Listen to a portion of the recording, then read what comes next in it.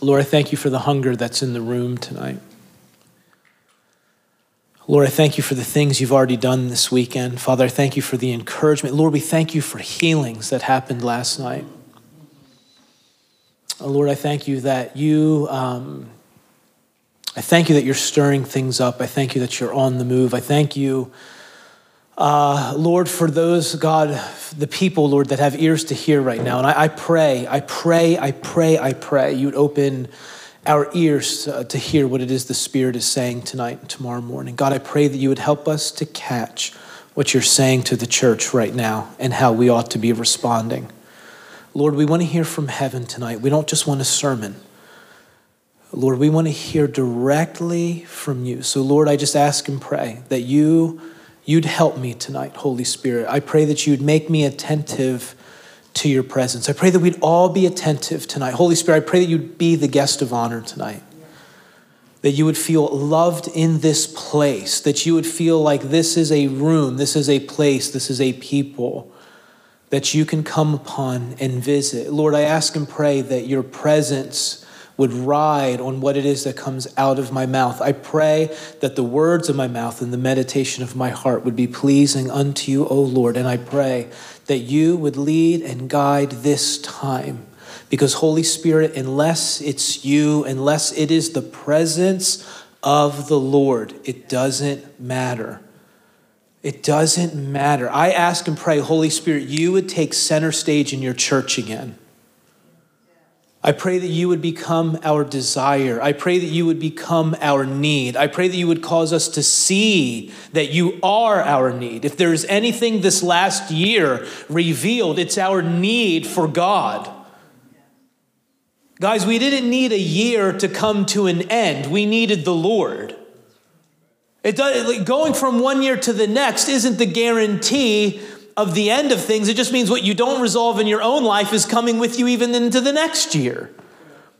Our problem was not 2020. Our problem was our response to it and our interpretation of it. Because I believe this, 2020 was one of the most pivotal, crucial, yes, challenging, because I'm not making light of it. But my goodness, it was a really important year. And I believe that there was something that the Lord began doing. He's still doing it. That he began doing this past year that he's calling us into even more. So Lord, we just ask and pray. Give us ears to hear. Give us eyes to see. Give us understanding tonight, right now, in the name of Jesus. In the mighty name of Jesus. Come, Holy Spirit. Come, Holy Spirit. Amen. Okay. All right, so I'm going to start out with some confession. Is that cool? It's not sin, so just don't worry about that. Some of you are like, what's he going to say? I want to say to you guys, you know, I've been doing this for a long time, and I was sitting over there and I was praying, and I was thinking to myself, you know, there are times, and I'm thankful for this, there are times where I literally have no idea what I'm doing. I may not build your confidence level in me, but there are times where I really don't. And what I mean by that, guys, is like there are a lot of things I feel like I've heard over the years. There's been prophetic words I've given personally to people. There's been prophetic words I've given corporate settings. There's been prophetic words that I feel like the Lord has shared with me regarding the future of things. Guys, and I am telling you, we are getting ready to step into something bright shining. I feel the Lord right now because I'll tell you what, as tired as I am, I shouldn't be as alert and as awake as I am right now. But when the presence of, thanks, Tim, I appreciate it. Come on, look at these little waters, these baby waters. I know, it's like. Amen. All right. It's for a baby baptism. Oh, I like it. All right. But I am telling you guys, there is something. I don't know if you can feel it in the air. I was talking to Stanley about it. There's something. Now I'm getting up. There's something, guys, in the air that's really important right now. And can I tell you something? Not everybody's going to come with you on the journey. The longer you walk with the Lord, the narrower this road is getting. And I made this comment last night at Rusty and Linda's house. Guys, I am telling you, this next season is requiring all of you. God is he's inviting us to get ready. That song Tim sang earlier couldn't have been a more perfect song. What a joy it is for a bride to make herself ready on her wedding day. Guys, it's not a rescue mission. Jesus is coming back for a wedding. He is coming back for a wedding. You and I right now stand betrothed to our Lord. There is a day coming where he will wed us unto himself. And some of the men may be like, that's weird. It's not weird. It's a spiritual thing. It's a spiritual thing. And it is my delight I'm happy to be part of the bride of Christ. Guys, my delight is when I wake up in the morning. Guys, can I tell you what I pray? This last year ruined me.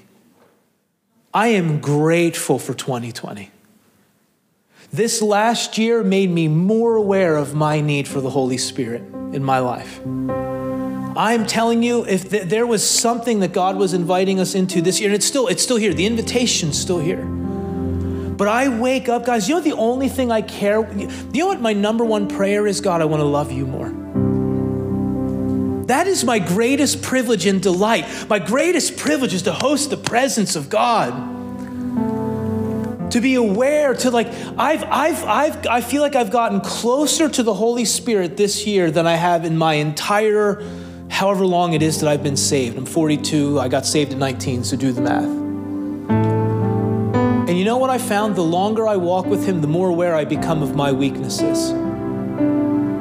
And I'm very keen on the people who are more aware of their weaknesses than they are of their strengths, because the more aware of their weakness, the more God gets to be strong in their life. And the older we get in the Lord, the more beset we should be with realizing what we can and can't do, and realizing that we are nothing apart from his grace and the empowerment of the Holy Spirit. Guys, I am telling you, the church needs the Holy Spirit. Do you know it says in Acts chapter 2, do you know it says that after the Holy Spirit was poured out on that day we call Pentecost? I want to talk more about it tomorrow. Do you know it says that they devoted themselves? Now, this is because God's there. Because God's there. They devoted themselves to the apostles' teaching, not their news feed. Guys, do you know, can I tell you a story real quick, Pete? Is that cool? I love your hair, Pete. I loved hanging out with you today. I love what they're doing with the youth, guys. And I love that the youth are in here today. There's a story. You guys know who Smith Wigglesworth is? Evangelist from England. Do you know that man saw the dead raised? Do you know what I'm done with saying? I'm done with saying I'm done declaring things with my mouth that I'm not seeing yet in my life. Does that make sense? Like when people hopefully this will make sense. Smith Wigglesworth, here's a cool story about Smith Wigglesworth. He stayed at somebody's house. Husband and wife, the husband wasn't saved. Smith told the wife as he was sleeping, they wanted him to sleep in their bed. They gave him their room, gave him their bed. He slept in the bed that night, woke up in the morning, told the wife, don't wash the sheets. When your husband sleeps here tonight, he'll have an encounter with God. So she didn't wash the sheets. The husband slept in that bed that night, was troubled all night long. Woke up the next day and gave himself to the Lord. You might say that's weird. Well, handkerchiefs left Paul's body and were healing people.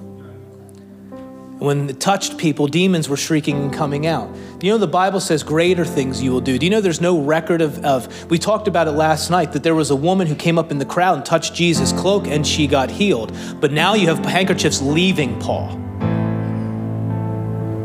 There's record of Peter's shadow healing people.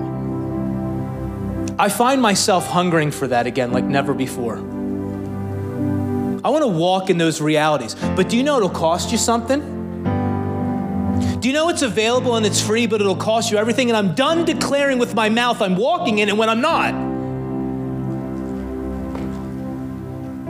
Like I want to get to the place, guys, where I am so radically filled with the person of the Spirit that those things are normal.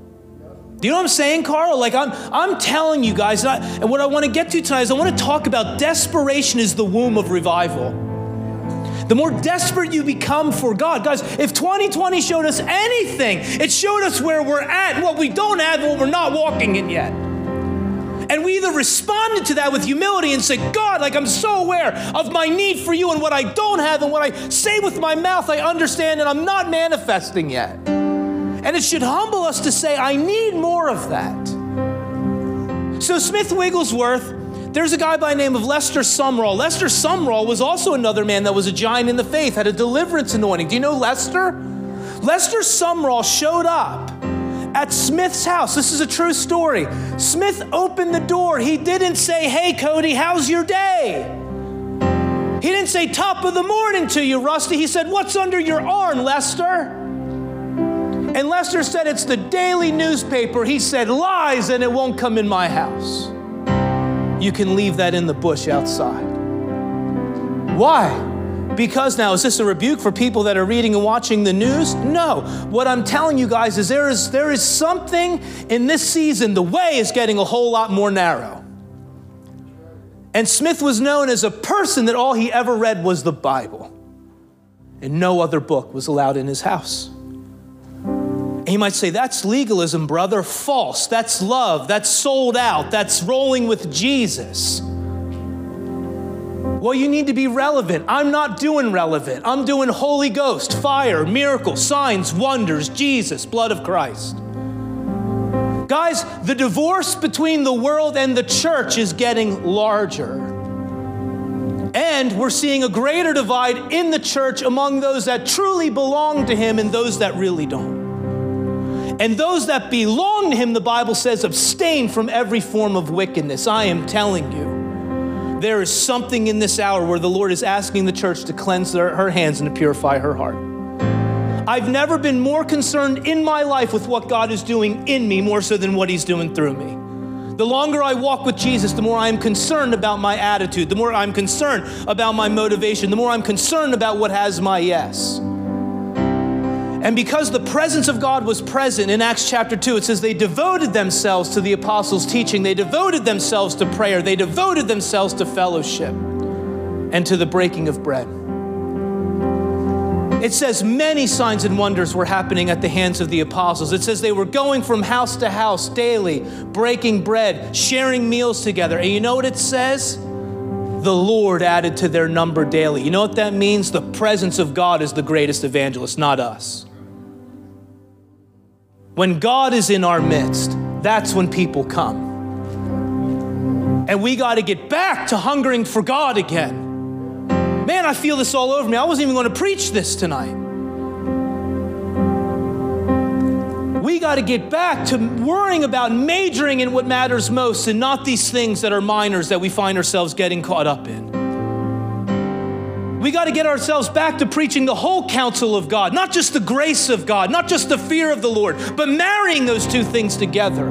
You can major so much in grace that you miss your responsibility. You can preach so much irresponsibility that you miss the grace of God. But God is wanting these two realities to come close. And over the years, when I consider the different things that God has had me say, the longer I get away from some of the prophetic words I've given, I look back and I say, that makes sense to me now. Now I understand. When I look back at all that God has spoken through me since 2011 up till this 10-year mark, 2021, I see one thing in common. It is us getting ready for this next great move of the Holy Spirit. And it will come before the great and terrible day of the Lord. We are going to see the spirit of Elijah poured out like never before. We are going to see family restorations like never before. Why is it that the hearts of sons and daughters need to be turned to fathers and vice versa? Because broken families produce broken nations. And it always starts at the family level first.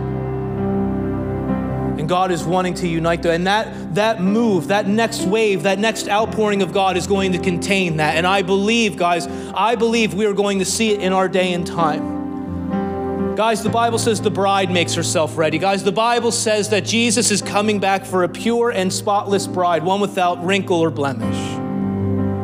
And I don't know of a single woman in this room on her wedding day that didn't make herself ready. And the same is true about those who genuinely love Jesus. Why? Because every bride couldn't wait to get down to the end of that aisle, because who was at the end of it? Rusty? When I saw I weep every time I do a wedding, because weddings are the most precious thing on the planet to me. When my wife came down that aisle, I had a bagpiper there. I'm Irish, man. Brian Patrick Conley. You can't get more Irish than that. When my wife came, when I saw her, oh my gosh, like I look tough, I'm not, man. I cry all the time. I'm with you, Russ. When my wife came down that aisle, jeez, did I cry. And you know what? I can say we'll be married 17 years in May. I'm more in love with her now than I was then. It should be true as we journey with God. The more we walk with him, the more in love we fall. And you know what? The more of ourselves we give.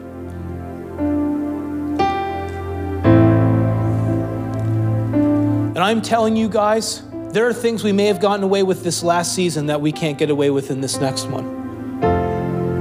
God is calling us into something deeper. It requires all of you. Guys, can I tell you something? If God doesn't have your money, he doesn't have all of you. Where your treasure is, there your heart is. This is going to sound harsh. If you're not tithing, God doesn't have all of you. That sounds like legalism. No, it's not, man. Like, it's principle. It's just truth. It's reality. Are you saying because you want my money, Brian? I could care less. I'll do this for free all day long because the gospel's free. I'd rather see you blessed than me blessed.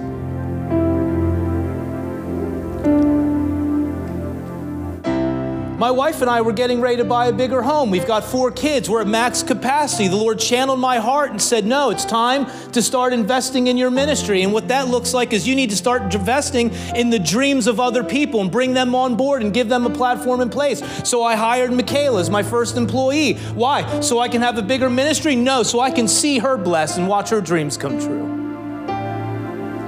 Now the fruit of her labor might grow my ministry. That's so that she can get more money. I'm not in it for the money. I'm in it to see you guys encouraged. I'm in it to see you blessed. And we need to preach this stuff. If it's perverted, it's because there's a holy root to it. Well, don't talk about money. Well, why can't we? Does God have your finances? Does God have your decisions?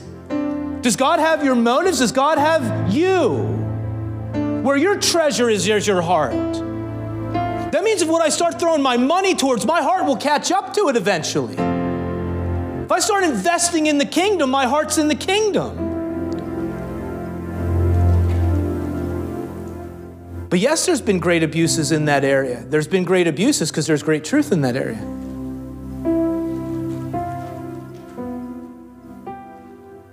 Last night I told you at Rusty and Linda's house, the word on the street, Sesame Street. What's the word on the street? The word on the street is consecrate. Set yourself. Do you know it means more than just set yourself apart? Do you know what the essence of sin is? It's my right to rule my life. It's all about me. I want the attention. I want the recognition. I want to be seen. I want to be honored. There was another one who sounded just like that. I will ascend. I will make myself like. So consecrate is you giving up the right to your life and handing it over to the one that you were created for to begin with. See, I'm telling you, there was no one more filled with the Holy Spirit than Jesus, and there was none more empty than Jesus. Because the Bible says that Jesus emptied himself. Do you know he said, I didn't come to do my own will? Did you know he had one? Do you know he had the ability to make his own choices? But he said, my Father's will is greater than my own. Mine is inferior to the Father. It's like Paul, when Paul would say, I'm free, but I'm kind of not. Because I'm bound to Jesus. That's what happens when you're in love. I could leave here. I could go do some heinous stuff and you guys would never know about it, but I can't because my love for Jesus won't let me. Holiness is not just you better do that and you better not do that. Holiness is the fire of your love is so great that nothing comes between you and God. Holiness is a love affair, not a law. Because I love my wife so much, that relationship's guarded. There are things she and I enjoy that you won't enjoy with me. Because there's a purity in that relationship. And that's the other thing, guys. I want to touch on this tomorrow. We think purity of heart has to do with physical things, relations and stuff like that. The Bible says, purify your heart, you double-minded. An impure heart is one that's divided in its affection and attention. That's why you have Jesus saying to the rich young ruler, the rich young ruler comes and says, what do I have to do to inherit eternal life? Right, Tina? What's he telling him? Do these things, do these commandments. Hey, there's a ball here. There you go, buddy. Have at it, Matthew. Do these things. He says, I've done it since my youth. And Jesus doesn't tell him, no, you didn't. But do you know what it says? Jesus looked at him with a love in his heart for him. And he said, you're right, you have, but this one thing you lack. Go and sell all your possessions and give to the poor. And we know what it says. The man walked away sad. Now, did Jesus say that to everybody? No, because it's different for every one of us. He knows exactly what to say to reveal what needs to be revealed, because his life was a living, walking confrontation of what was in your heart and what motivated you, because he was the Word, and the Word is alive and active, and it judges and reveals the thoughts and the intentions of men's hearts.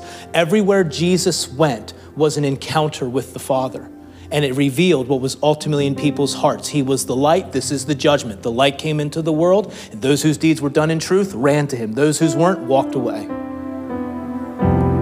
So those that belonged to him ran. Those who did the things done in truth ran to him. But what does that tell me? It tells me this: you can do Christian things and have a divided heart. You can do Christian things, and we can be singing the right songs, and your heart can be a million miles away from him. Tim and I were praying for some people this morning. Tim made a comment about the importance of how easy it is for us to read books by their cover, flash judgments of one another. It's like teenagers today, they have a level of curation, like in terms of like it's their ability to process as they're like, things are hitting them a million miles, a minute, all the stuff on their feeds and everything else. There's only so much the brain can process in a minute. It's called curation, a curated stream. We do it all the time. We look at one another, and based on what we see and observe, we make a judgment call. But it's God who looks upon the heart, right? So God's not a lip reader, he's a heart reader. And God is looking right now for those whose hearts belong solely to him. Those who are willing to be all in this hour. Those who are willing to surrender everything. I say it all the time. The Christian life is not lived out of your strength. It's lived out of your surrender. The lower you go, the more you see you can't, the better off you'll be. When God becomes your everything, consider that a gift. That's the greatest place to be. So the Lord, I think I can go here now. The Lord, over this last year, has had me revisit some prophetic words that I've given in the past. And some of you guys will remember this. Because I think I even taught on this back in, I've been coming here since 2012. That's a long time. But I do enjoy seeing everybody. Can I tell you, Mike Biggs built this incredible shed that I'm living in this weekend. I'm telling you, this thing's amazing. And I enjoy coming down and seeing everybody. But I believe I even told you guys this back in 2013. I think you guys will remember this. My wife was told at 17, you'll never have children. You'll never have kids. Because, well, we're not gonna have health class, but her anatomy was pretty messed up. And only by the grace of God, and I know this is sensitive. I hate going down this road, Kate and Pete, because I know what you guys have contended for, and I love you both. And I'm sensitive to that. So we had our first daughter after being infertile and getting on fertility medication. We had our firstborn, Emma. She's 13 now. It's hard to believe. I have a teenager. She acts like one. She's moody already. Cody, can you relate? It's like, not me, man. She knows how to try to get dad against mom and vice versa. It's funny, man. My daughter Lily just turned 9. But then in 2012, Nicole and I looked at each other and said, are we going to do this thing again or what? Should we try for another one? Because I was thinking 1 was it, 2 is great. Because we're thinking, we're getting older, and I just really didn't want to be 60 years old teaching somebody how to drive. You know what I'm saying? Russ is like, wait a minute here. You would never know with you two. You guys are awesome, man. So, Nicole and I, at the end of 2012, going into 2013, we found out we were pregnant. You guys know this story. But this is about, I used to preach, oh man, gosh, I feel the Lord.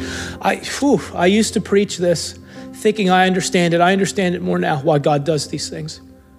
And it's amazing sometimes what he will allow to be a sign in your life. And because it happened in my lifetime, I believe I'm going to see this in my lifetime. I believe the call, one of the greatest calls of the Lord on my life is not just for this generation, but it's to make the church ready. The Lord told me back in 2011, we're going to see the church go through 5 stages. The first one is this: God's going to raise up John the Baptist types to go into the church, wake the church up, evangelize the church. Crazy ones that are so consecrated to the Lord, you're going to be like, where'd these guys come from? And when they come and preach their message, it's going to lead to a second thing. It's going to bring an awareness to the church of how far away we've gotten from God. It's like when Josiah found the book of the law in the temple, and he's like, what have we done? The book of the law used to have to be read in the presence of the king. And Josiah was 8 years old when he was anointed king, and by the time he was 16, he brought reform to a nation. 16.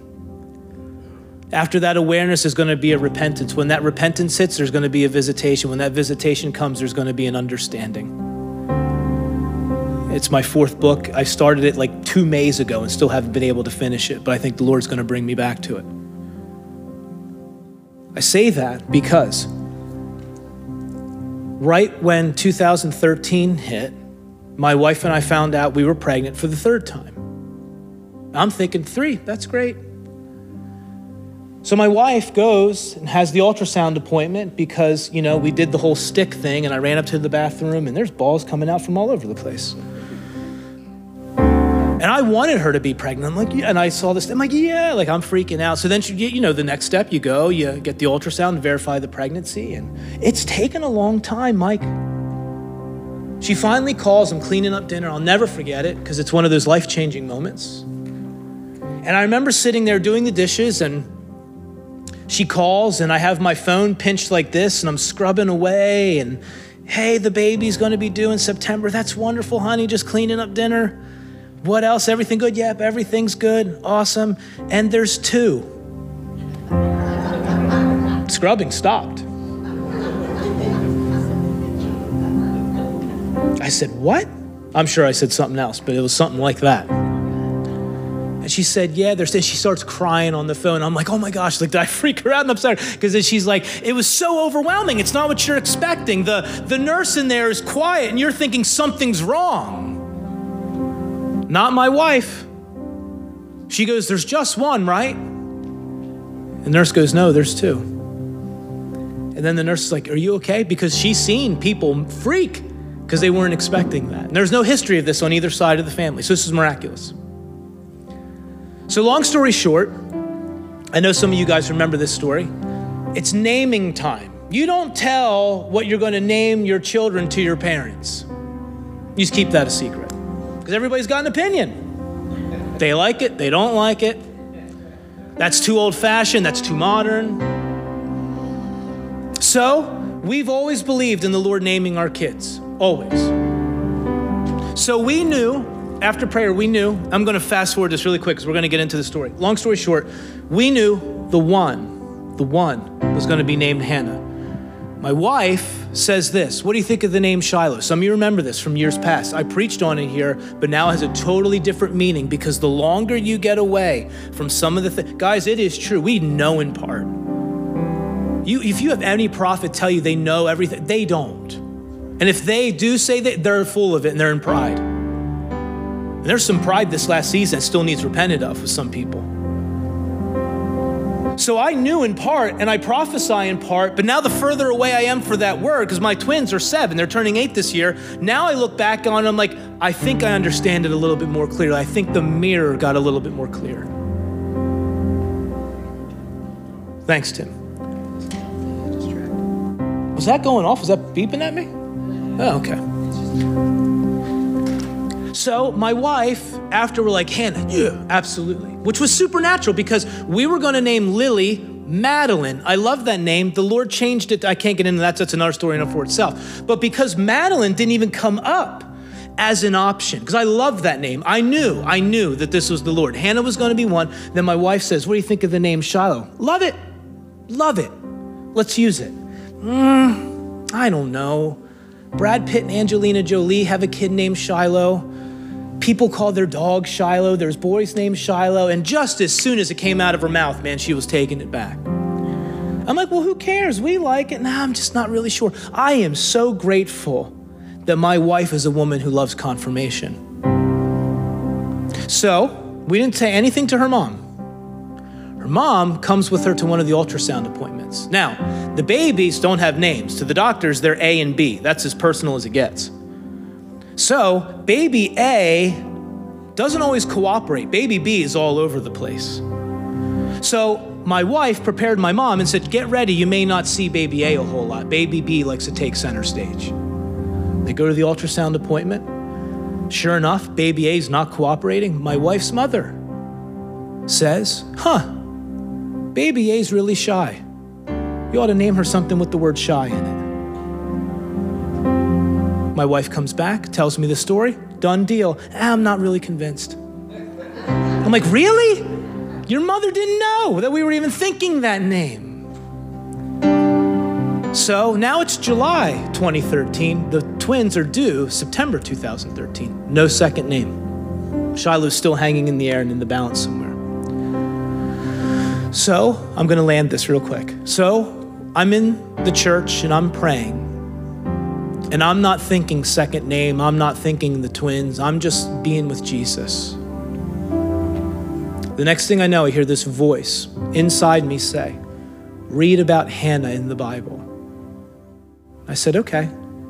So I knew where her story was, and I opened up to 1 Samuel 1. And I got about 3 verses in, and it talks about this idea that now this man is Elkanah, we're going to read the story here in a minute, would go up from his city yearly to worship and to sacrifice to the Lord of hosts in Shiloh. And this man had 2 wives. One was Peninnah, the other one was Hannah. And he would go up with his wives to Shiloh. Hannah, Shiloh. My girls are identical because you can't separate the two. You need both. So I texted my wife the entire chapter, and she said that was the confirmation I was waiting for. Now, why is this story so significant? It's significant for a couple reasons. Number one, Hannah was barren. And barrenness is only, even in the church. Guys, you have to understand every barren woman in the Bible is symbolic of the church. Because we are to be fruitful and multiply with our husband. There is no one, you ask any woman that has been told she can't have kids, there is rarely anyone more desperate than a woman who can't have children. We lived it. The same ought to be said for the church if she cannot adequately demonstrate the kingdom of God. When is the church going to get to the place to say we are more barren than we realize? And we're not giving birth to everything that's possible through relationship with God? When are we going to get tired of our condition and head to Shiloh? Guys, do you know the number one thing we could be doing right now in the church is pray? It's the most important ministry. But you know what I've learned? Everybody loves to be ministered to, but not everybody loves to minister to the Lord. I can say that because you advertise a prophetic service, everybody's coming. You advertise prayer, nope. You know what that tells me? We love seeing God's hand move, but we don't like touching his heart. That's got to change. It's got to change, guys. Leonard Ravenhill, one of my favorite people, some be like, oh man, he's harsh. He wasn't, man. He knew Jesus. You know what he used to say? He said, Sunday morning revealed how popular the church was. Wednesday night revealed how popular the pastor was. The prayer night revealed how popular God was.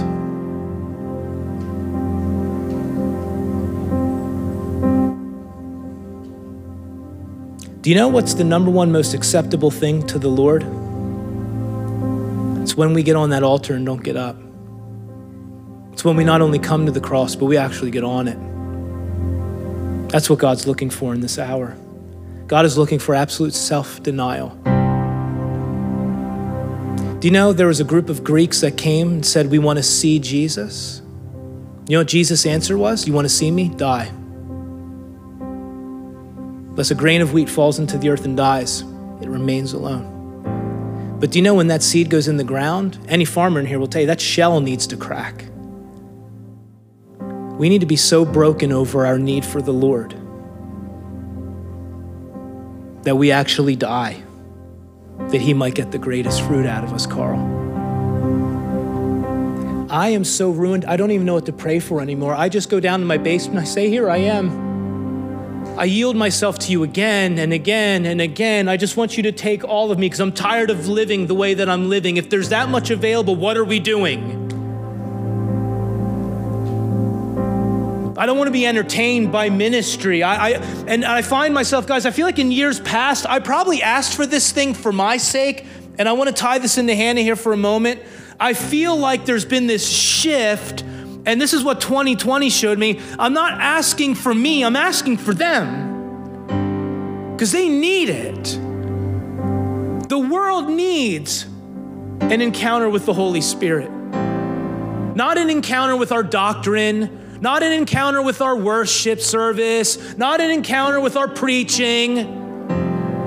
The actual presence of God that added to their number daily, the Bible said.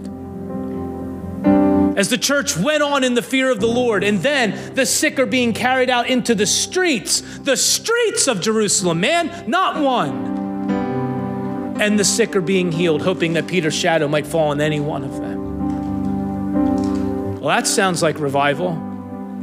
Do you know what revival is? See, we got to qualify revival. There's all kinds of definitions for revival. The revival to me is when the awareness of God grips an entire community because God stepped down. Not just tongues flowing, gifts moving, no.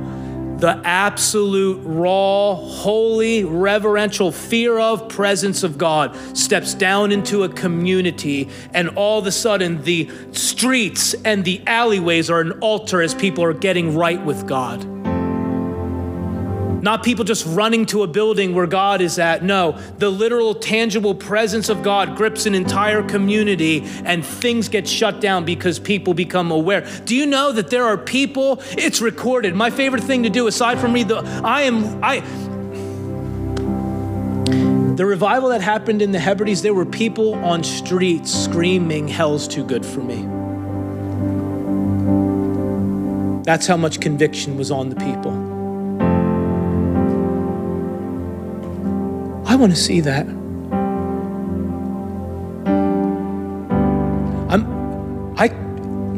If God's not in it, I just don't care anymore.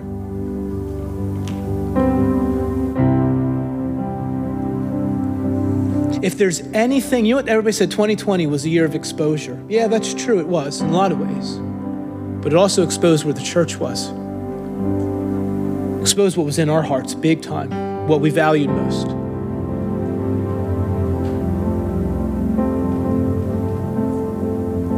So you have this woman, she can't have children. So she keeps going up And year after year, as she goes up, there's this other woman in her life constantly antagonizing her about what it is she doesn't have. And if we're not careful, we can hear that voice of the enemy. And trust me, I'm not condemned. But if we're not careful, you can hear what I'm saying right now and feel condemned. I don't feel condemned. I feel charged. I feel lit. I feel Jesus. I feel Holy Spirit. And no one's talking me out of it. But this woman would go up yearly and pray and ask God to open her womb. And there are times where it says she wouldn't eat and she's crying and she's praying and nothing's changing. But the womb is only open through prayer. See, people say God hears prayer. That's true, but he definitely hears desperate prayer. Desperation is the womb for revival, the womb.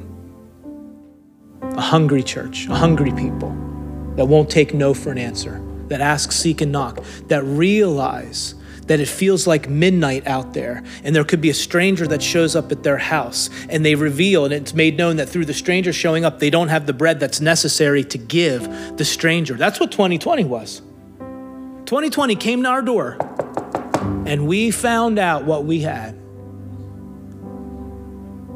So you go to your friend's house that has it. This is a type of Jesus. You knock on his door. Go away. My family and I are asleep. No. I need that bread. I need that bread. I need bread. He said, if you who are evil know how to give good gifts to your children, how much more does God want to give the Holy Spirit to those that ask? That's the whole point of that parable. We either have him and can give him away, or we don't. And we're not asking for our sake to build something. We're asking on behalf of the people that are out there that are in desperate need of an encounter with the Holy Spirit. If Jesus said it's better for you that I go, then he's the one that I need. If he said wait in Jerusalem till you receive the promise of the Father, then he's the one that I need. Are you saying, Brian, you don't have any of the Holy Spirit? No, I'm aware that I do, and I'm thankful for the things that I have and the things that I've seen. We saw great things last night in Rusty and Linda's house, but how many of you know there's a place where everybody gets healed like that? Yeah, because it says it in the book of Acts. It wasn't just Jesus that did it. Or what if your preaching goes a little long and somebody falls asleep in your windowsill and falls out and it's a little kid and they die and Paul goes out and raises? That's in there. Or Tabitha who dies and Peter goes and raises her up.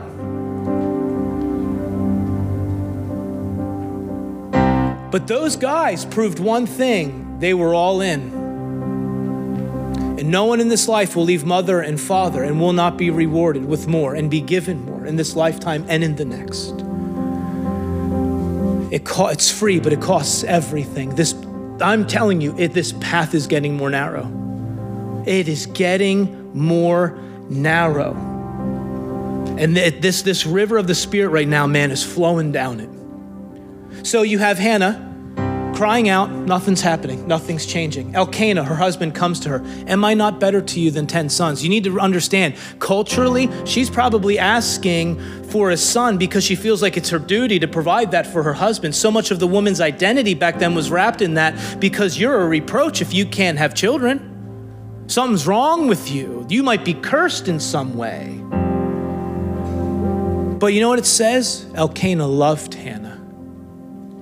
And you know what he said? Am I not better to you than 10 sons? In other words, your identity, Hannah, can't be in what you can give me. I love you regardless of what you can do for me. We need to know that first. God loves you, period. Irregardless of what. See, the reason why I want to do this is because I love him. I don't want to have on the day of judgment, which, by the way, we're all going there one day. Every one of us, not just the non-believer, but for the deeds done in the body, we will be judged. Peter preached that. Paul preached that in Acts 17. And I don't want my reward to be like that. I'm sorry, I don't. If I really love him, I will bring the greatest gift possible to him.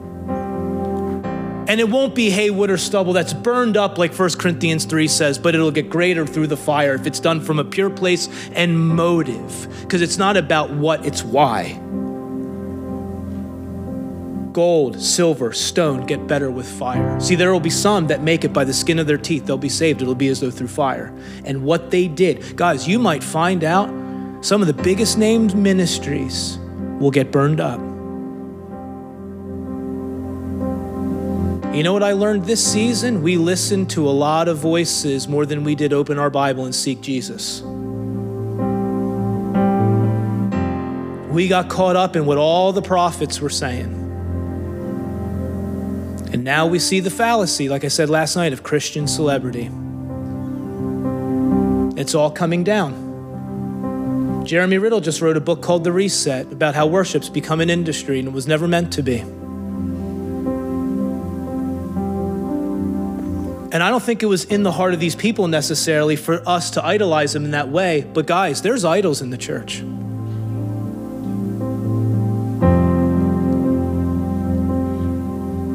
And some of you aren't going to like this statement. And the president was one of them. He just was. And there was a lot in the church that wanted him to do what we were called to do. And I'm not saying voting wasn't important and the election wasn't important. I voted, and I voted for the person I felt like best represented my morals and what I thought. But if you've got Christians right now that are falling apart, guys, come on.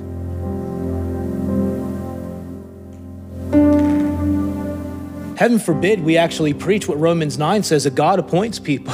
Like, you'd get killed for that. Nobody wants to hear that.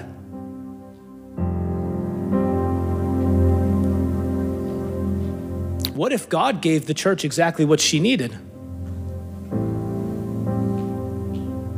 Just a thought. I wouldn't say that everywhere. I feel like I can say it with you guys. I can get in trouble for that. But I said it at my church. And I warned them. I said, guys, you're distracted right now. If you're not a conspiracy theorist yet, there's a lot out there for you to be. It was the greatest distraction this last year. The biggest distraction on the planet. And we fell for it hook, line, and sinker. And all the while, Jesus was wanting to unify us, and we fell for it. Can I tell you something? You can't be unified around something that's word means many. Poly means many. Unity means one. Oneness. In the upper room, it says they were one mind. They were one in mind individually, one in mind corporately. They were united around one thing, in one place, waiting for one promise. We need to get back to that. God wanted to unify us around that. We fell for something else. Are you all right?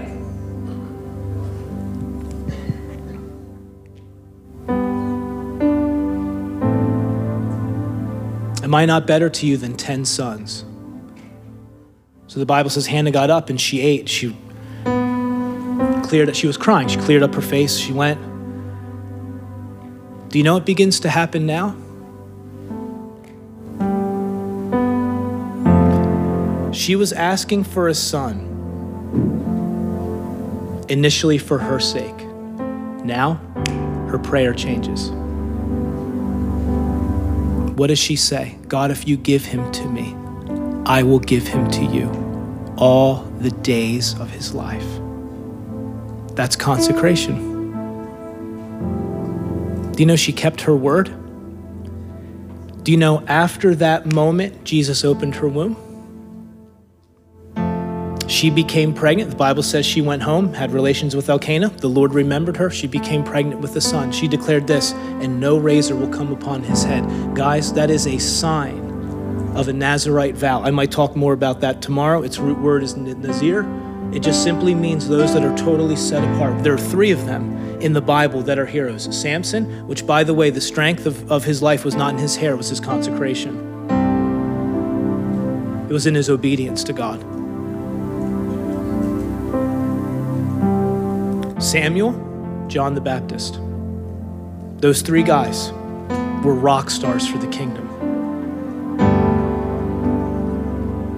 And they were told, I guess I will touch on this briefly, really quick.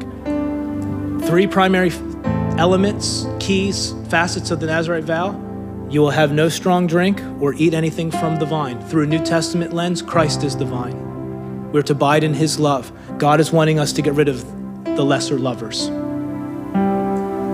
You will touch no dead thing. Through New Testament lens, the wages of sin is death. It's abstaining from sin. Number 3, don't cut your hair.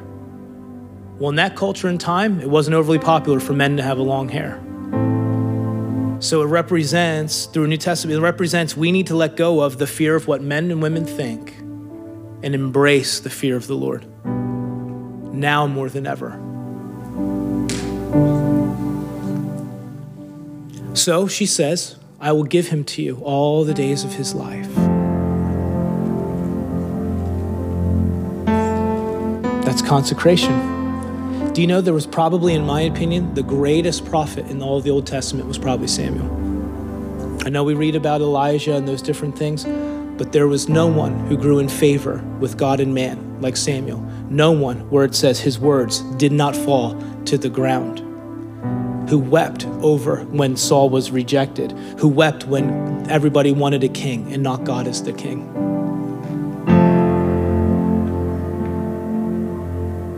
There is something very powerful, guys, right now about what we are asking for, telling the Lord, and when it's poured out, you can have it. It's not about me. I'm not asking on my behalf.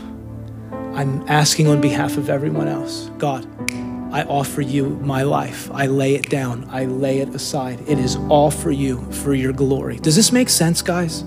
This is what he's calling us into. So it says,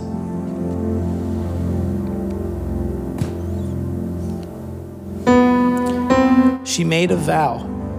How many of you have seen 11:11 lately, or 1:11? Tim was asking me about, okay. 1 Samuel 1:11. She made a vow and said, O Lord of hosts, if you will indeed look on the affliction of your maidservant and remember me, and not forget your maidservant, but will give your maidservant a son, then I will give him to the Lord all the days of his life, and not a razor will come on his head. She meant it, and she did it. When Samuel was born, she brought him up to the temple. After she weaned him, and there he remained. And he became one of the greatest prophets, because what you consecrate to the Lord is fit for use. So it says then,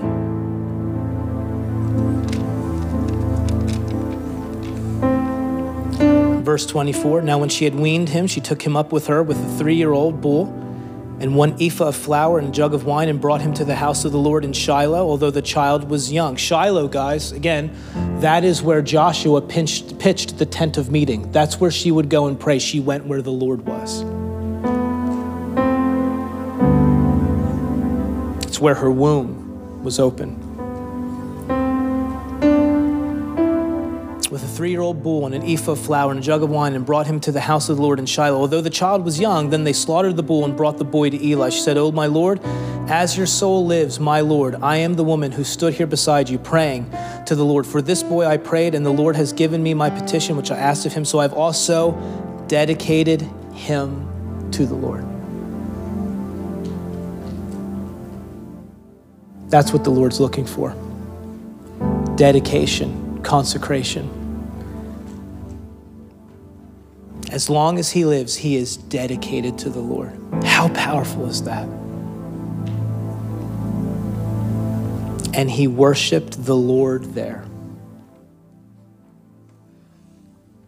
I want to talk more on this reality tomorrow. There was a moment a few weeks ago. I was in the basement and I was praying, and the Lord led me to a particular chapter.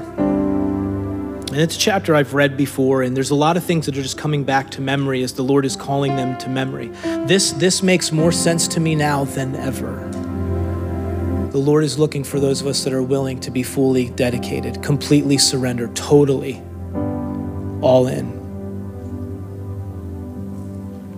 I was in the basement and I was praying, and the Lord led me to this one particular chapter, and there was this one particular clump of words, phrase that I read. And when I read it, I thought inside of myself, oh my gosh, this is what he's asking. It wasn't that long ago. It was probably a couple Fridays ago. I do this once a month service called The Greenhouse for teenagers and young adults, and I preached on the reality of Isaiah chapter 6. You know what it says in Isaiah chapter 6? In the year. And I said, guys, there's a lot that happened in a year, wasn't there? When King Uzziah died, I saw the Lord.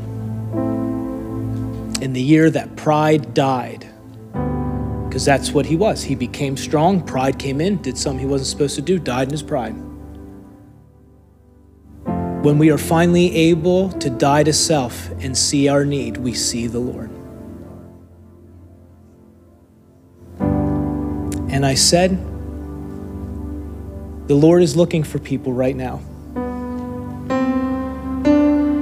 that are willing to go, that are willing. And I preached. It was awesome. It was fun. It was such a holy moment, right, Michaela? You were there. I mean, it was one of the holiest moments we've ever had at the Greenhouse. It was insane. And I remember getting off the stage. I mean, you could have heard a pin drop. These kids were just like, their hearts were arrested by what was being said. I got off the stage. Kids were just meeting up with the Lord at the altar because I said, this is a season of fire where God is coming to us in fire.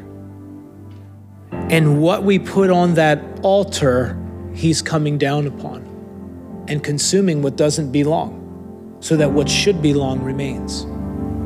And what does remain gets better through the fire. And I remember getting off the stage, and I walked down off to the side while the kids were up there having this encounter with the Lord. And it was one of those moments where I was afraid to move. Like I sat in my chair for a real long time. I was afraid to move.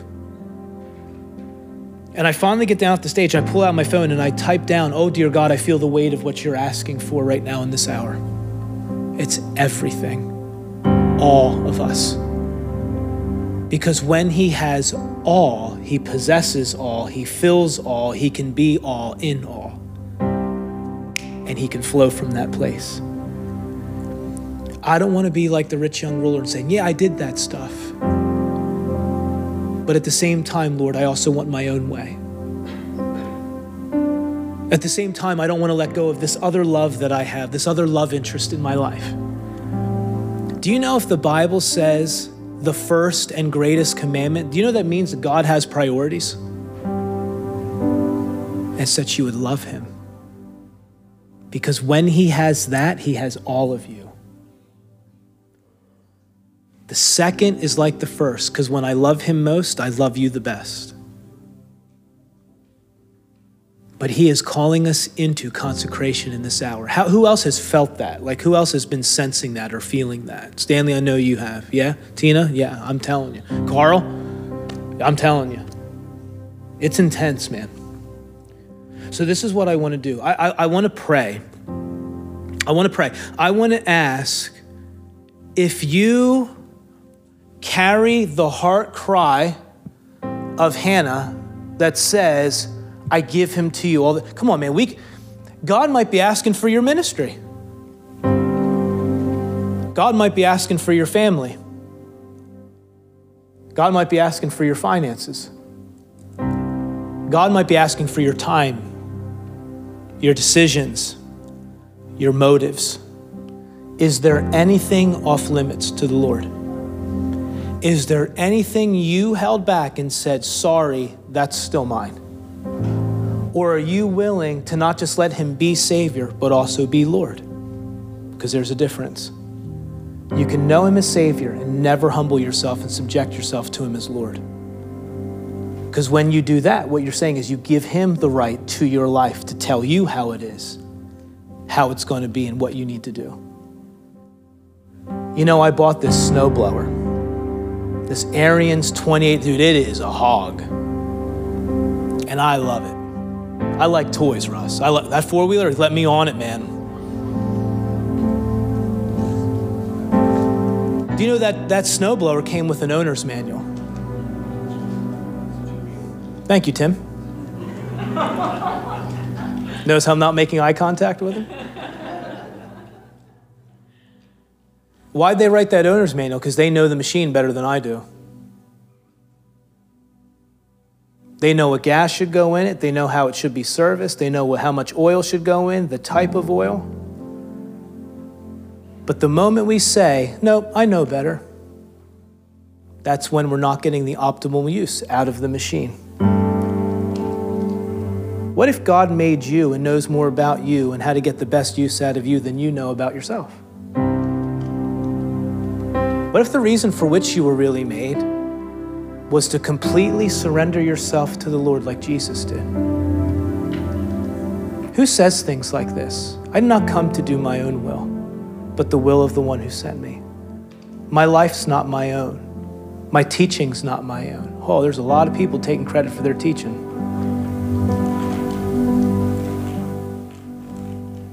The things I do because I saw my Father do it. I don't speak on my own initiative. Do you know what he's saying in those words? My life doesn't belong to me, Carl. It belongs to him. Do you know what I'm becoming aware of every area in my life that hasn't come in subjection to God? He wants it all. When he has it all, we are fit. We are vessels prepared to carry this next wave of glory that's coming. And I want to be ready for it. Do you know he said, at the wedding at Cana, fill those pots to the brim. Do you know there were 6 in number? Do you know 6 represents the number of man? Do you know those pots were set apart on purpose for a purpose? Do you know you were created to be set apart on purpose for a purpose? Do you know the better wine came at the end of the wedding, Stanley, not the front end of the wedding? What's that tell me? The best of the Spirit has yet to come. Do you know it says on the 3rd day of the wedding, this happened? Do you know the number 3 speaks of visitation in the Bible? Tomorrow we're going to look at Exodus 19. You know it was on the 3rd day God stepped down on the Sinai. You know it was the 3rd day Christ was raised from the dead. You know it was the 3rd day Christ shows up at this wedding and turns the water into wine. Do you know 1,000 years is like a day and a day is like 1,000 years? Do you know that story was probably performed 2,000 years ago? What if today is the 3rd day? What if we're actually getting ready to step into the finest hour we've ever seen? What if it's going to require all of us? What if it's going to be more than just attending church? What if it's going to be more than what we thought it was? Who in the room is ready to lay it all down? That's what he's looking for. Who's going to be like Hannah and say, whatever you give to me, God, belongs wholeheartedly to you. I lay it down, including my own life. Even my own life is not my own. My children are not my own. Everything in my life that's good has come from the Father of lights, and back to you it goes. Don't you ever forget they cast their crowns at his feet, because there's only one that's worthy. And God is bringing us into an awareness of that. The fear of the Lord is going to characterize this next move. So I want to pray, and I want to give you an opportunity to respond to the message. I don't know what's going to happen tonight. I really don't. But if you are saying in your own heart tonight that I'm one of those people, then I want to pray for the fire of God. I don't need to lay any hands on you, but I want to pray for the fire. Guys, I'm telling you, the one thing that is acceptable to the Lord, it says, therefore, let us, brethren, by the mercies of God. Do you know what that means? Our motive for doing this should be mercy has kissed us. Offer yourself a living. Do you know why? Because there's no life outside of being laid down before him. And holy sacrifice, acceptable to God.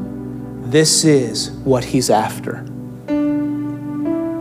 What's acceptable? A life laid on an altar. And I told those kids a couple Fridays ago, do not come up here if a week from now you're going to tell the Lord, sorry, just kidding. Count the cost. If you're going to come up and say, Jesus, you can have it all, don't a week from now say, but I'd like to have that back. No.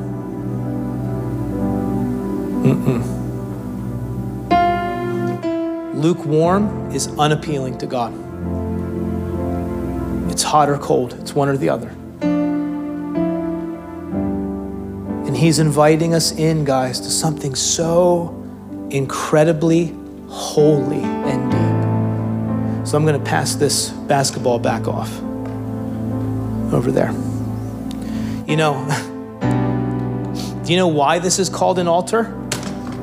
Because it's where we're supposed to come and die so that he might actually live through us. I heard an old revivalist say the only way God can get glory out of a human being is if that human being joins him in death. Because apart from that, as long as you're alive, God can't get the glory. But if you're willing to die and not get up off that altar, God will get glory out of you. I want to be, guys, it's time. I said it last night. Get your house in order. What made Solomon's temple so glorious? When they dedicated it to the Lord. What is that a picture of? You and I becoming the temple of the Holy Spirit. There's 120 priests blowing trumpets, worshiping the Lord. Glory fills the house. There's 120 in an upper room praying. This stuff isn't by accident. But God is wanting us to consider where we are in light of where we've been. And there's a wonderful book, little tiny book in the Old Testament called Haggai. And in that book, the temple of God is in ruins, and nobody cares. You know what they're concerned with? Their own houses, their own life. So God has to raise up a prophet and go and say, how is it that you can stay in your paneled houses and the house of God is in ruins? Ezekiel had a vision while he was in exile of the glory of God leaving the temple. And you know what the conclusion was? Nobody even seemed to notice. How many people are in church today and are completely oblivious to the fact that in a lot of our services, the glory of God's not even there? Because a lot of people don't care. They're content just to go through the motions and do their Christian thing. And God is looking for people to weep over the condition of the church again, to say, let glory return again. And you know what the conclusion is in the book of Haggai? The glory of the latter house will be greater than the former. And to me, that speaks of the glory that the early church walked in will be eclipsed by the glory of the latter church. I believe we are going to see more than they had seen. I believe the best wine is about to be served, Stanley. Because the wine is a picture of the Holy Spirit. They were so intoxicated with the Holy Spirit, people thought they were drunk. And it says, don't be drunk with wine, for that is dissipation, but be filled with the Holy Spirit. Guys, you know what my prayer has been to the Lord lately? I want to be possessed by you. Because I want to walk in an awareness of God that dominates my life. Where people look in your eyes and they see him waving back. Where people get around you and they say, what is it about you? And why am I convicted of my sin? Where your life carries so much of the glory that people feel Jesus on you. See, I feel that all over. I want that. Michaela knows me, Rachel. It's not hype. They know me. Like that's me. That's what I want. When I'm alone, that's what I'm crying out for. I'm reading things. I'm reading the Shantung revival, the revival in the Hebrew. I'm reading these books. I'm like, God, would you do that again?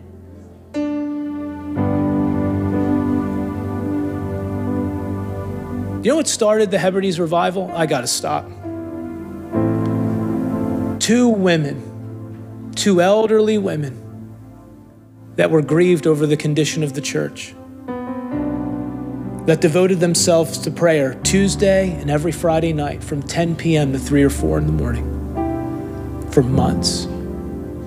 See, we know nothing of sacrifice, if we're honest.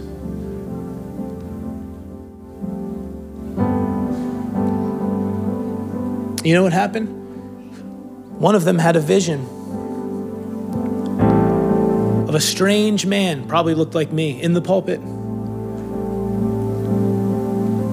And so she called for the pastor of the parish to come. One of these women was blind. The other one was bent over, 85 and 83 years old. Do you know what they had? One promise from Isaiah. You know what it was? I will pour out rain upon the thirsty, rivers on the dry ground. That was the only promise that they clung to. And they so believed that God was a covenant-keeping God that he had to keep his promise, Stanley.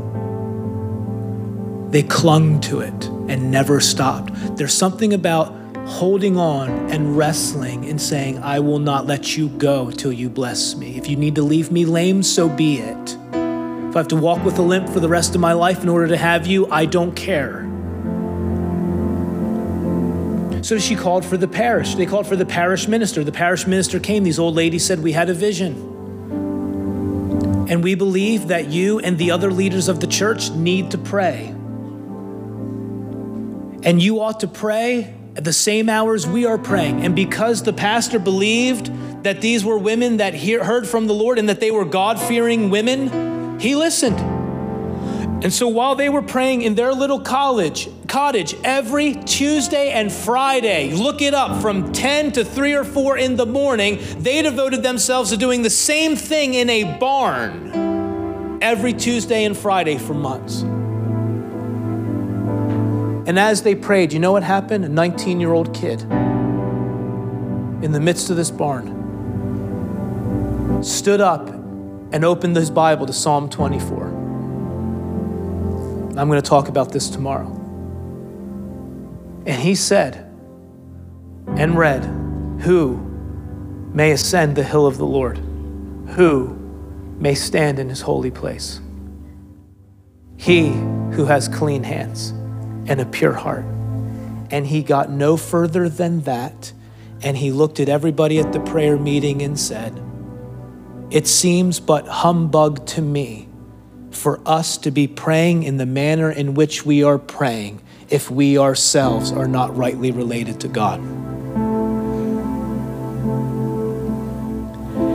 And he said, oh God, he lifted his hands in the air and said, oh God, are my hands clean and is my heart pure? And couldn't get any further. And God stepped down and he hit the deck and went into a trance. God came down to the Hebrides Isle. Because like Duncan Campbell says, every God-sent revival is related to holiness. When people care about the condition of their heart and life, that's who God can move on and entrust with revival. And I stood in front of my church and I said, I care more about that than who my next president is.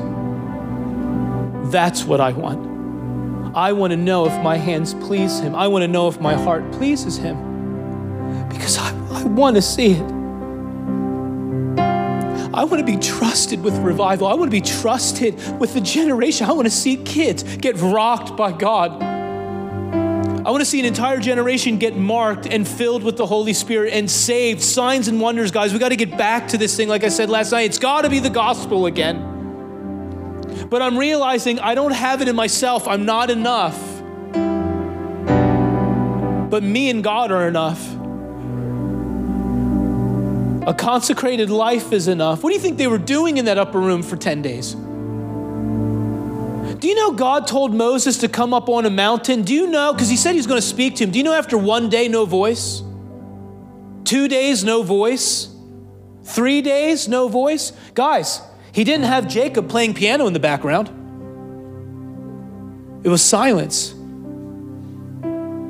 Know this. Just waiting. I don't know if we know how to do that anymore. There are so many distractions. I said this to the kids. I said, do you know the Bible says that we can know him by we know his invisible attributes by looking at the world outside? Nobody's even taking the time to do it anymore. Kids don't even know what it's like anymore to go play in a creek like we used to play. Some of David's revelations where he looked at the night sky. It's like we're living in the Matrix. You know what's happening? I find myself less and less interested in the world now more than I've ever been in my entire life. I couldn't even tell you how the Eagles did this year. I'm serious. I just don't care anymore. I don't even want to know. I don't even want to know what the news is saying. I don't care. Thanks, Carl. I don't. Not interested.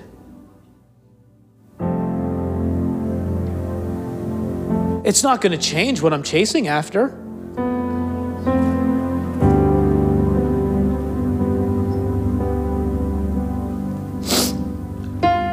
are my hands clean? Is my heart pure? God stepped down. You know what the first thing was that happened? People ran to the church and they said to the minister, something wonderful has happened. Young people are filling the church. And their concern was their life being made right with Jesus. The genuine conviction of the Holy Spirit stepped down and they were made aware that they were hell-deserving sinners. My preaching's not that good to do it. Tim would say the same. We need Jesus.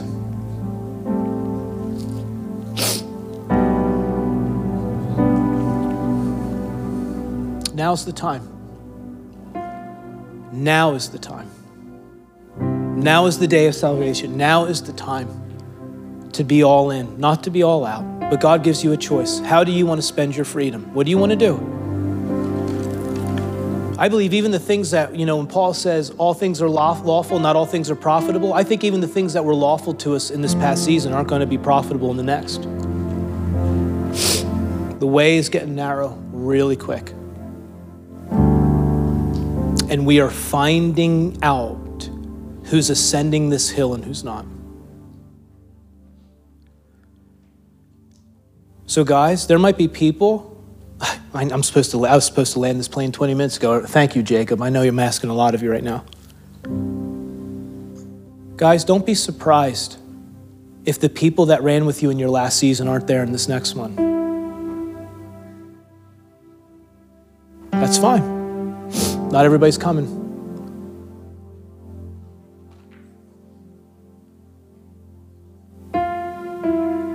Sometimes things have to be thinned out so that holiness might prevail. Jesus isn't interested in double dating you and something else. And he's not going to do it. I heard somebody say one time, and it stuck with me. He said, the only love he understands is first love. He doesn't understand anything else. And he's looking for a bride, like John Bevere said, who's willing to give herself to him the same way he gave himself to her. That's what he's after. Total abandonment of self for him. So Jesus, I thank you right now. I'm just going to land it right now.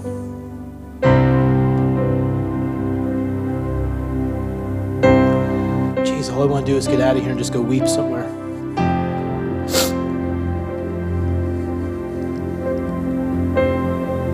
All right, if you want this thing, come up here. If you're saying, you know what, if you're saying, I'm going to give myself to Jesus, I want to consecrate myself to the Lord, I invite you to come up here. If you want, you can kneel, whatever you want. We're just going to pray, guys. We're just going to pray. If you are saying in your heart, you know what, I want to be like Hannah. I am telling the Lord as an act of faith tonight by coming forward that I'm not playing games. If you want to kneel at the altar, if you want to get old-fashioned, let's do it, guys. Let's just pray. Like, I'm just going to pray for a little bit, and then I might turn it over to Tim or Stanley, whoever feels moved to pray. I don't know what God wants to do. I don't know if repentance is going to hit. I don't know. I don't know what God wants to do. I just feel like it's time to get right. I feel like it's time to tell the Lord, you can have all of me. You can have all of me. You can have this vessel. You can take possession of it. You can fill it to the brim so that what comes out of me is wine. You can fill it. You can do whatever it is that you want with it. I'm not interested in myself anymore. It's for you, for your image, your glory. I realize that for which I was created. So Jesus, we come before you. I don't know what you want to do tonight. I'm not even going to pretend to know. But I want to give people an opportunity by faith to respond to what it is that they've heard, because I believe it's important. I believe it's important that fire falls. I believe it's important that we'd be consumed. I believe it's important, God, that the fire of the Spirit, guys, the Bible calls the Holy Spirit in Isaiah 4:4, the Spirit of burning. So I pray, Holy Spirit, that you would release that burning over us tonight. God, I pray for consumption. God, I pray that you'd make a people ready to steward revival, that we'd be a people that could be entrusted with it, not for our sake because we're wanting to impress or we're wanting to grow something or say, hey, look at us, but for their sake outside those walls. Pentecost filled a room so that it could fill a street. That's why it came. They heard the sound of a mighty rushing wind, and no sooner did they hear it, it went out into the road. And so, Jesus, we come before you tonight, and I don't know how you do it, but I know you promised you would baptize us with the Holy Spirit and fire. So I'm not going to pretend to know, but I know this. I know fire falls on sacrifice. So we lay before you, Holy Spirit. I pray that you look upon this act tonight. I pray you look upon this church, and that you would burn everything that's displeasing, and that you would leave everything that is, that you would consume us, God, that you would ruin us for nothing else but your face, for your glory, and for your name. God, I pray that every lesser lover would lose its grip. I pray that whatever you want to show us that we need to change our mind about, God, that conviction would hit us in that area that we might change and hand it over to you.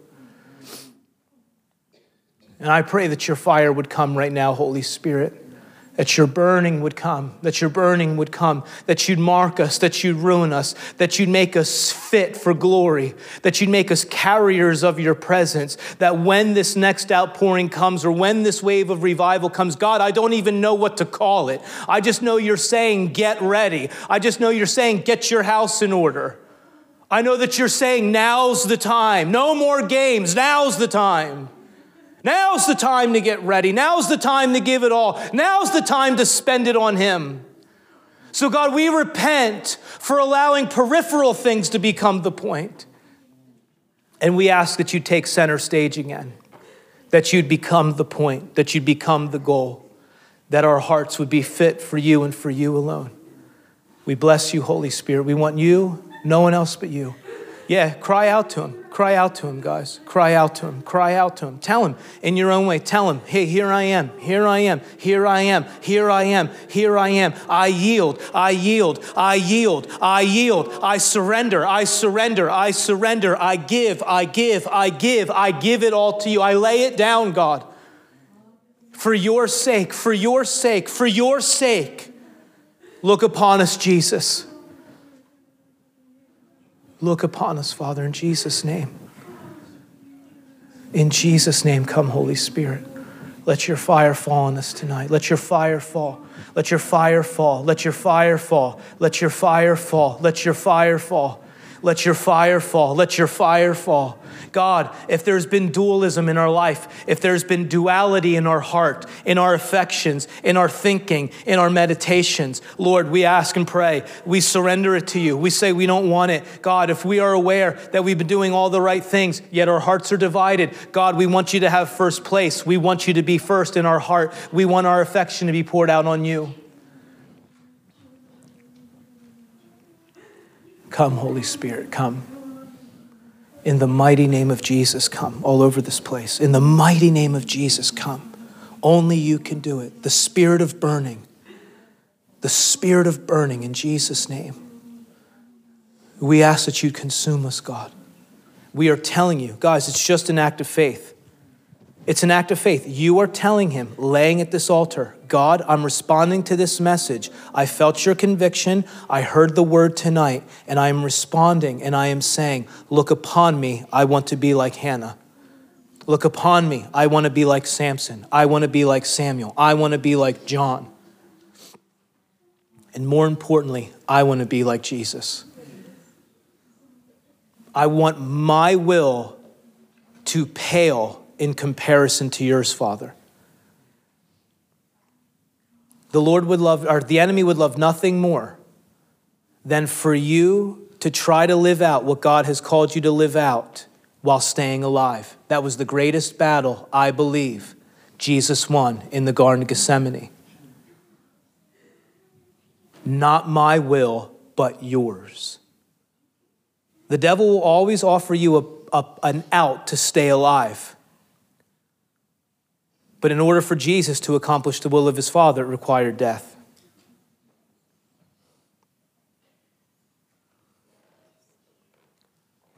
Father, if there be any other way, take this cup from me. But if there isn't, then let your will be done.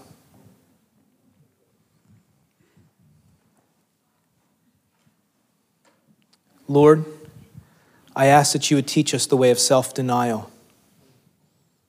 I ask that you would teach us what Paul meant when he said, I die daily. I ask and pray that you would teach us what Catherine Coleman meant when she said, before I would take the stage, I would die 1,000 deaths.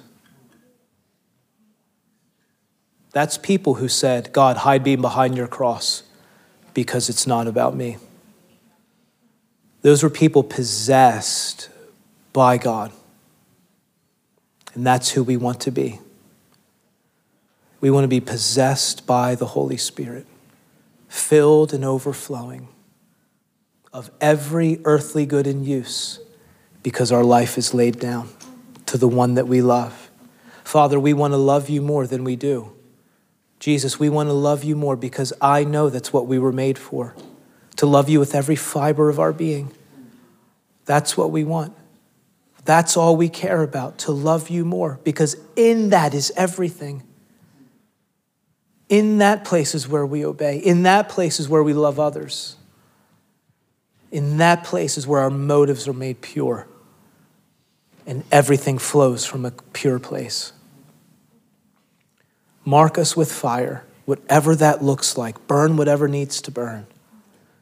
As we humble ourselves before you, let humility hit your church again, Father. Let the humility of the Son, like Paul said, that the attitude of Jesus might be formed in you. Have this attitude in yourselves, which was also found in Christ Jesus. What was the attitude? Although he existed in the form of God, he did not consider equality with God a thing to be grasped.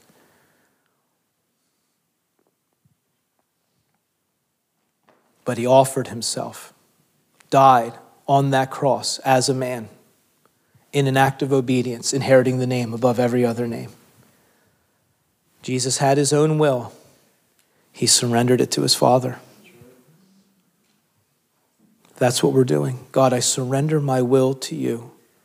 Lord, listen to me, guys. This just rose up in my heart. It's one thing to say, God, I give you my sin. It's another thing to say, God, I give you my will. It's one thing to say, God, cleanse me of my sin. Forgive me of my sin. It's another thing to say, Jesus, I'm here to die. I'm here to die to my own will, my own wants, my own desires. That you and who you are and what you want is carried out in my life, because I know that your desire in me, God, I believe, the more I delight in you anyhow, the more my desire becomes like yours. And I believe you allow us to be partakers of your divine nature. And part of that, I believe, is we become partakers of your desire. But I know this, I don't want any other desire but yours.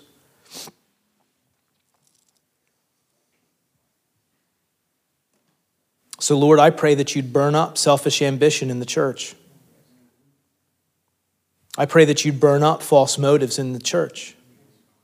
Not just here at Gateway, my life and beyond, God, the church. I pray that you'd purify, Lord, those that are laying up here at this altar, those that are crying out and saying, God, you can have, God, I believe there's a role we play. God, it's like this tightrope. There's things that grace is working out and doing. Guys, listen to me. There are things that God did in an instant. There's one thing to be made right with God positionally. It's another thing to walk out righteousness relationally. There's a difference.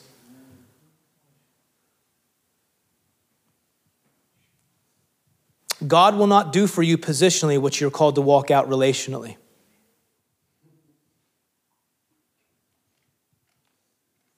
How many times in the Bible will it say things like this? Flee that, get away from that, avoid that, let go of that.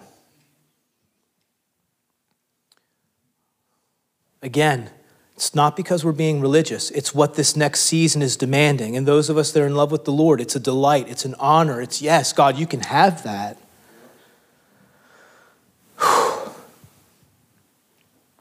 Thank you, Father. Jesus, Jesus, Jesus, Jesus, Jesus. Stanley, do you want to pray, man? Come on, you said you wanted to pray. You said whatever I needed tonight, bro, so here you are. I was telling Brian earlier today, I said if, whatever you want me to do, I do. So if you want prayer, I don't care if it's for healing, spiritual healing, emotional healing, physical healing, I don't care. Whatever you want to pray for, I'll pray for you. Whatever the Lord tells me, I'll tell you. So I'm here. So, all right.